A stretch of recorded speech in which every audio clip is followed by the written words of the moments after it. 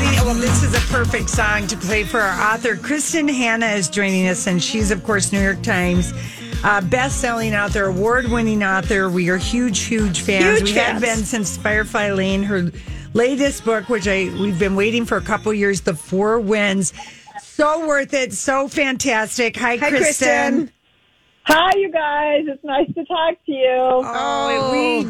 We just love you for all your books, The Nightingale and The Great Alone, which is the last time we talked to you was The Great Alone. And now The Four Winds. It's just a fantastic, epic book that just made us feel heartsick, dusty, hot, and kept us warm for an entire weekend. Yeah, and just kept us turning the pages. So if you don't mind giving people who are tuning into the Low J Book Club the setup, we'd love it. Sure, I would love to. The Four Winds is, I think of it as kind of a quintessential American epic about one woman during the Great Depression who is living on the Great Plains as dust bowls swirl around them and the, times are really hard, and she has to fight to keep her children fed and safe, and ultimately has to decide whether to stay on her failing farm or go west in search of a better life, not knowing what awaits her out there.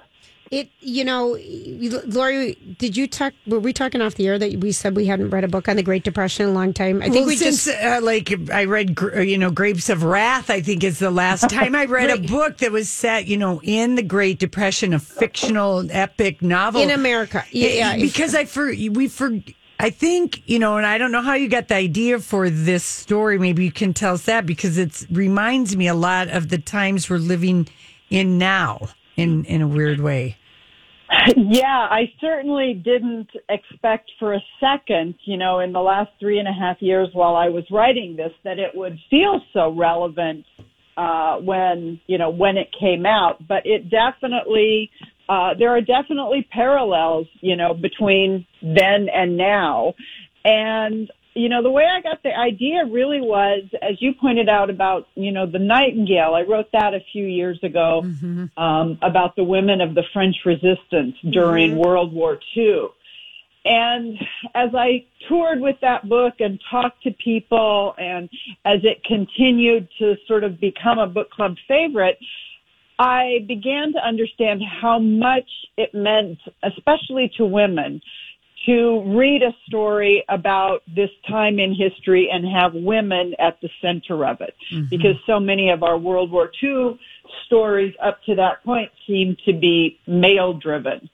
And so I began to want to write an American Nightingale, was the way I thought of it. I wanted to write a book that was, quintessentially American and had generally been talked about or was generally remembered, in a much more male perspective, and, look at the women of the era. And, that desire somehow led me to the Great Depression, I guess, because it was just such hard times in America, and there were so many women going it alone and, fighting for survival, and their heroism and their strength and their fortitude just really spoke to me.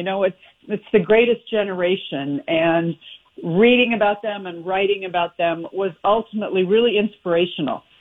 If you're just joining us, we're talking with Kristen Hanna. Her new book is The Four Winds. It's an epic. It's fantastic. We absolutely love it. And, Kristen, I was reading somewhere today is day 334 days in of how when we kind of shut down for COVID in the United States. And I think of Elsa Martinelli, in the story and about what she went through. And, and we're thinking what we're going through. And it's like, I can't even compare. I mean, I know that I have a roof. I know that my kids are going to be okay. I mean, it put life into a little bit of perspective, really, really what the women and the families went through in the Great Depression. And it lasted so much longer. A decade. A decade. That was the thing that's the thing that has really been driven home to me in this pandemic as well. You know, as difficult as this year has been, it has been a year. And, you know, the Great Depression was a decade. The Dust Bowl was over 4 years of this onslaught day after day after day. And, you know, ultimately what I take away from the Four Winds is a reminder of our strength and our resilience and the knowledge that, you know, we in America have lived through hard times before, and we will get through what we're going through now. Right. Yep. You know, there will be a better day. It's such a good book. It really is. And, you know, we want to ask you about The Nightingale, because that was, I think that your book and then All the Light You Cannot See, I remember reading those two books back to back. And we were so excited when we heard that the Fanning sisters were going to be in the Nightingale movie. What's happening with that? Because that's brilliant casting. I'm sure you had everything to do with it. Actually, I had nothing to do with it, except as a fangirl, I was very, very excited as well. And they are just adorable people and really, really good actresses. So I'm excited for it. They, you know, like everybody else this year, they had to shut down production last March for COVID, and I believe they're hoping to pick back up in June, but, you know, we're all waiting to see. Right. And in the meantime, I've got one episode left of Firefly Lane. I love that. Isn't it great? I love it. And that, what is it like for you? I mean, because so many of your books now are optioned. I don't know if if a movie or a series has come out yet. Is Firefly Lane like the first one? It is. This is the first one that's actually made it to, you know, screen that people can see. Right. What does that feel like for you? You know, it's surreal, actually. You know, it's a remarkable thing. I mean, I wrote the book, 15 years ago, and so much of the book is drawn from my life. I am very much, you know, the Kate from, you know, taking care of her horse and riding the bus to school and, you know, all of that. And so to see it come alive is just amazing. And I think that all of the actors are amazing, but the four actors in particularly who played Kate and Tully, you know, they're just, I cried all through episodes 9 and 10. Oh, I'm savoring it because it's like something to look forward to. I mean, your book, Lori and I just peeled through it and we couldn't put it down. I'm like, oh, now what do we do? I know, and it's a big book. And it's a big book. And then Firefly Lane started and I'm going through it too quick. And I'm like, I don't want to end it. But, you know, I think Katherine Heigl has really done a great job and the men are gorgeous in it. Yes. I've been getting a lot of texts and emails about the men. I think my readers really like them. Oh, they're beautiful. But the friendship there about, you know, two, you know, neighbors on Firefly Lane. I mean, we just fell. That's when we fell in love with you. That's when we first met you. And so the clothes and the music, it's just such a fun. It's fun and you feel and you have fun while you're watching it. And it's just, I love women's friendships. And, you know, I think it's so nice. Even if it weren't my book, I would be watching this because, you know, the complexity of this female relationship and the fact that it's the female relationship that is driving this bus. That's what, you know, the energy is about. And it's this friendship, I think, that feels totally real and deep and lasting. And you just don't see that on TV every day. No, you don't. And over this many decades, and it had to be like a 10-part series to show it. But sometimes you just want to kill Tully, and you're like, how am I friends with you? You are the worst. You know, and but don't you have that about good friends sometimes that are almost like sisters? Yeah, and that's what Katherine Heigl is doing so beautifully. The fact that Tully is both brash and broken. Yes. And, that's what's really important is, she does all these things that you wish she wouldn't do, but you still understand, how broken she is because of her mother-daughter relationship. Oh, it's just so good. So we're talking about Firefly Lane. It's on Netflix, you guys. It's so good. So your book came out last Tuesday, I think, February 2nd. Yeah. What does it feel like? We saw your tweet or your Facebook post that you have the biggest billboard right now in Times Square ever for a book. What does that feel like? No, I just am so sad that I'm not in New York to see it in person. Right. Yeah, no kidding. It's amazing. It's like after, doing this for 30 years, I'm this, sudden overnight success.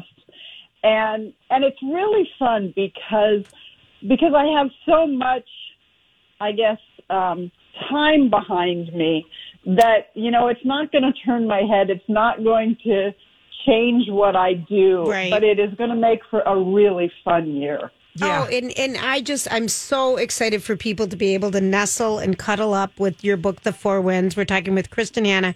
Kristen, we have to ask you, because we ask all our authors, what's the last great book you read besides your own? The last, I've read a lot of really great books in the last 2 months because of the pandemic. Right. I think I've just been pouring through them. But I was blown away by Colson Whitehead's The Nickel Boys. Yes. Mm-hmm. And I really love William Kent Kruger's This Tender Lamb. He lives here. He lives here, and he comes. He does? Yes. And he used to write at the place I waited tables at. He is a friend of our show. Yeah, and This Tender Land was amazing book. Yeah. Wasn't it beautiful? And I just actually met him on Zoom for the first time the other night, and what a lovely man. I felt like I could just sit down and talk with him for an hour. He's that kind of guy. Yeah, that gives me goosebumps that you said that, because we have such a love for him and all of his other books. Ordinary Grace, but then his series with the Cork.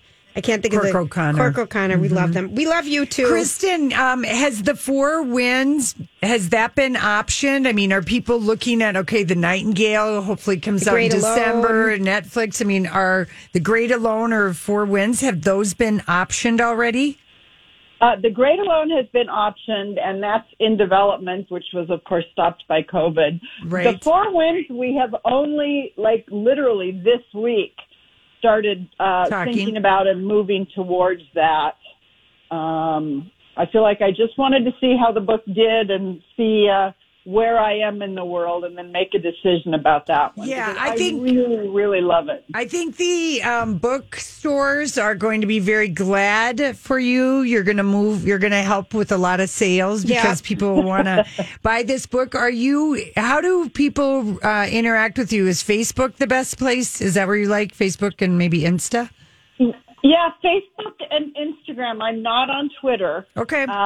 But I am on Facebook and Instagram, and I like them both a lot. And I'm doing quite a few events. Zoom events. Yes, you are. And you're doing one coming up here at Excelsior Bay and Valley Bookstore on February 18th. We want to remind people. Okay. That's a week out. That's one of my favorite bookstores, so I'm really excited. Excelsior to do that. Bay and Valley Bookstore on February 18th at 7 p.m. It's a Zoom event. Just Google it, or we'll make sure to give out more information to Kristen. It's so good to talk to you again. Great to talk to you guys too. I guess I'll talk to you in another couple of years. Well, hurry up. Something else up. We'd like to talk to you before then. Enjoy, because you're just such an amazing writer. We love talking to you. Thanks so much. Thanks so much. Take care. Bye-bye.